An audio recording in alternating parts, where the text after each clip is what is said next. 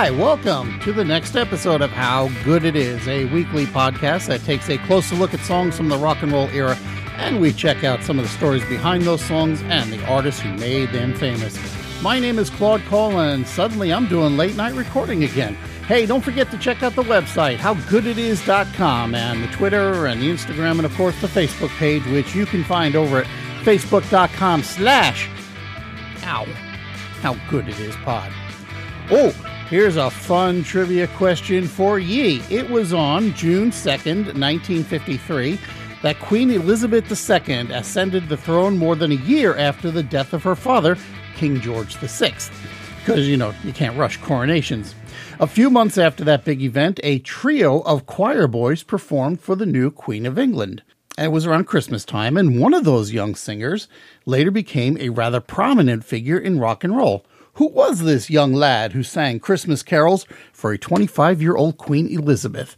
I will have that answer at the end of the program. Well, the Village People, despite being a disco group, is an act that, believe it or not, musically falls somewhere between the Archies and the Monkees. Now, before you tune out too quickly, well, you did download the show already, so you might as well stick with me here while I turn back the clock.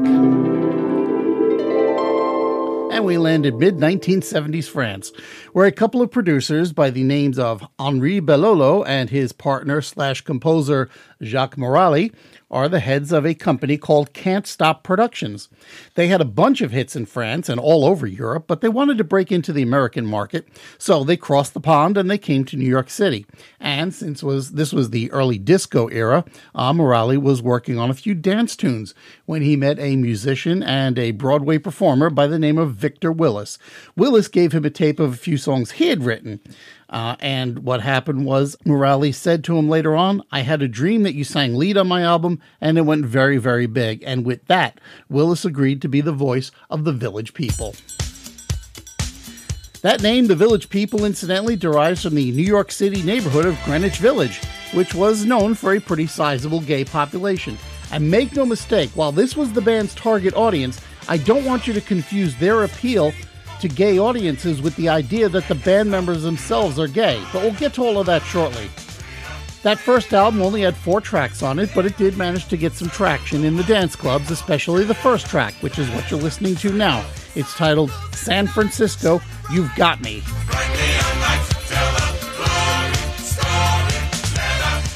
Now here's the problem. When you've got a record that's successful, people are going to come after you to perform. And when you don't have a group as such, you need to put one together. So Morali had to throw a bunch of dancers together to perform behind Willis when they did club and television appearances.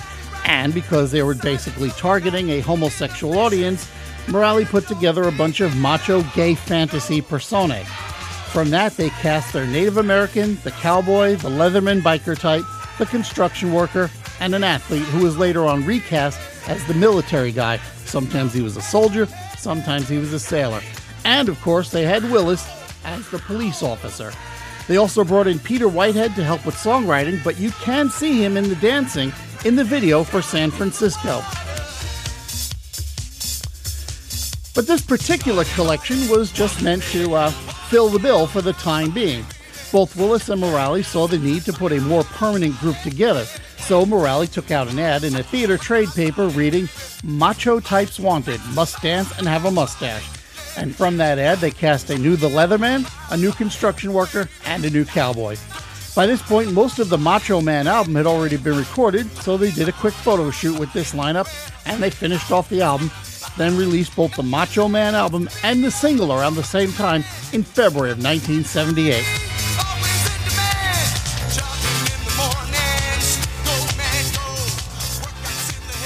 And for my money, Macho Man is pretty much the same song as San Francisco. But anyway, before I move into YMCA, let me address the gay thing, okay?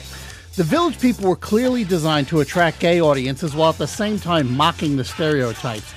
You could argue that they were exploiting the stereotypes, but at this point, it's pretty much potato, right? But were the group's members themselves gay? Well, not all of them anyway. Now, while Jacques Morali was in fact gay, his partner, Henri Bellolo, was not, and neither was Victor Willis. In fact, Willis was originally married to Felicia Ayers Allen, who later married Ahmad Rashad. As far as the rest of the group, I'm sure it's a mixed bag, but I'm not going to do a specific rundown, especially at this point the group has had 24 people cycling through its ranks.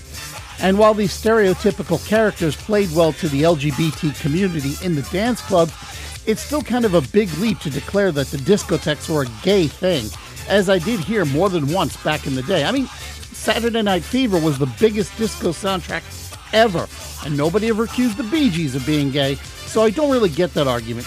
If you don't like the disco, fine, that's up to you to like it or not. But it's kind of silly to place a genre of music in the gay pile, you know? So the Village People were growing in popularity, and because the albums didn't have a huge number of tracks on them, something like 4 or 5 total, the output of albums was kind of high for that period. And it was only a couple of months later that work started on the next set of songs for their third album, titled Cruisin'. Now, according to an interview he did with Spin magazine, cowboy Randy Jones said that shortly after moving to New York in 1975, he joined the YMCA, specifically the McBurney YMCA, which at the time was located on 23rd Street between 7th and 8th Avenues. And I'm pretty sure that places it in Chelsea neighborhood rather than the Village, but no matter. He said he took Morelli there a few times, and Morelli was fascinated by the place because you could work out with weights, you could play basketball, you could swim, you could take classes, and you could get a room for anywhere between a few days up to several weeks if you needed it. Plus, Jones said, as a gay man, Morelli was impressed by all the people he was meeting who he'd seen in adult films. Construction worker David Hodo continues the story by saying that Cruisin', the album, was nearly done, but they needed one more track to finish it out. How many times have we heard this story, where the big hit turns out to be the one they needed to fill out the track? Morelli had been to the YMCA a few times, and he knocked out the melody, the chorus, and the basic structure in about 20 minutes. Then he gave it to Victor Willis to finish. Now, Willis's story is a little bit different. In an interview he did on Sirius XM in 2013, he says that Morelli approached him and said, "What exactly is this YMCA?" And after Willis explained it to him, Morelli got a look on his face and told Willis they were about to write a song about it. But in the end, he also says that the song came together very quickly. And I think it's that tension between Morelli and Willis that gives the song the gay undertones without being an explicitly gay song. On its face, it's an acknowledgement of the YMCA as a place for urban youths to get together and have fun through basketball and swimming, but you could also read it as a popular place for gays to cruise and to hook up with one another, especially if you were younger. Willis has always acknowledged the double entendre of the song, but he says he has no qualms with the gay community adopting it as an anthem. But in the meantime, the song still manages to keep its mainstream attraction. Now, the song does have a video, which is kind of rare for 1978, considering that MTV wasn't around yet. But there were plenty of outlets in Europe that were showing videos, and since the Village People were popular in Europe, they shot a video using the McBurney YMCA as a backdrop. Unfortunately, that YMCA has moved almost 10 blocks from its original location, so you can't visit there anymore, and in fact, I'm pretty sure the building itself is gone now. But you can visit the West Side Piers and Hudson River Park, where other major parts of the video were shot, if you're so inclined.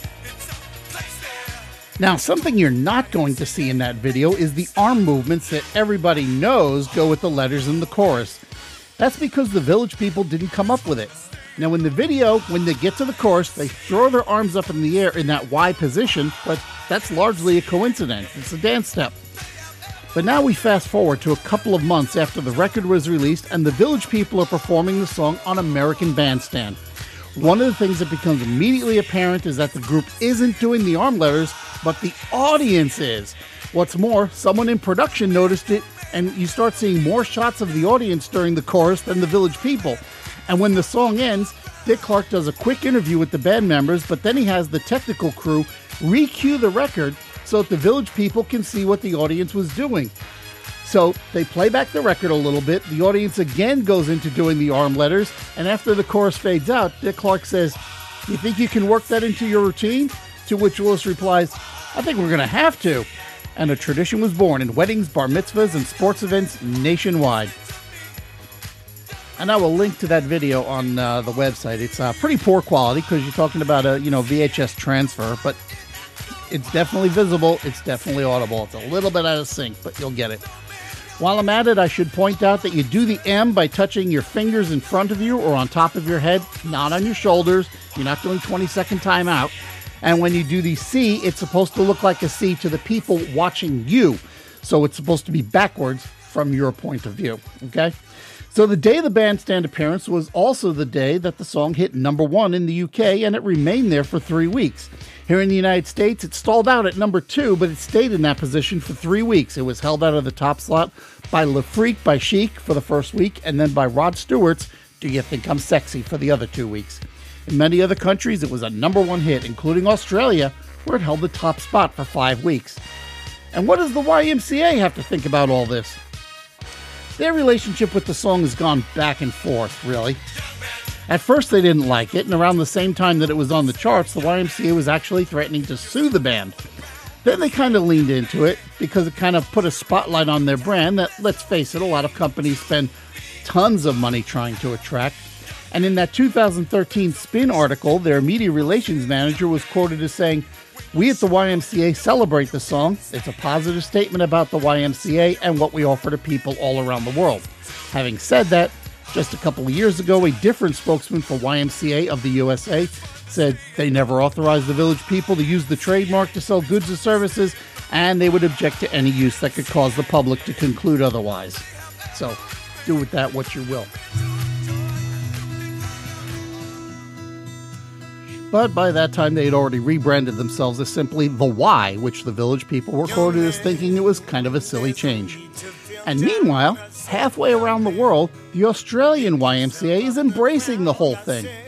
Boy George recorded this acoustic cover for the Australian YMCA as part of their #WhyNot campaign. Young man, there's a place you can go. I said, young man, when you're short on your dough, you can stay there. And I'm sure you will find many ways to have a good time.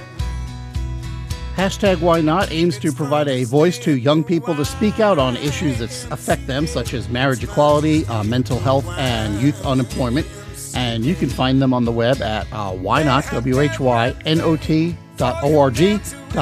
You can hang out with all the folks. It's fun to stay at the YMCA. All right, now it's time to answer today's trivia question. Way back on page 2, I asked you to identify the future rock star who, as a choir boy, performed at a Christmas concert for young Queen Elizabeth. Well, that young lad would be Keith Richards of the Rolling Stones.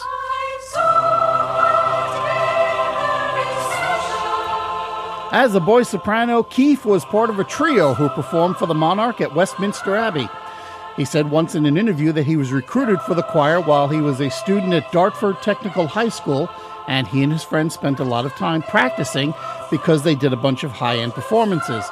But when he turned 13 and his voice changed, well, that was the end of that, and he wound up having to repeat a year of school because he had missed so much with all the rehearsals. Ultimately, repeating the grade led to allowing his rebellious streak to come out, and he was eventually expelled for truancy. So while we definitely have Dartford Technical High School to thank for the Rolling Stones, we may also have Queen Elizabeth II to thank as well.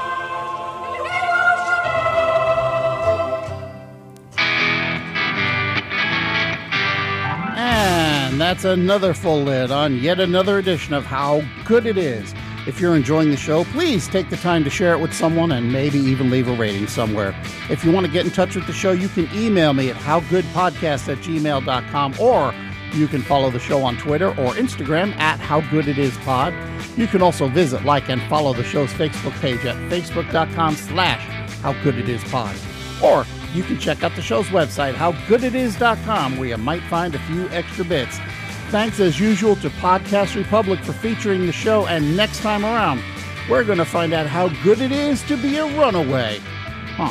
Thanks for listening, and I will talk to you next time.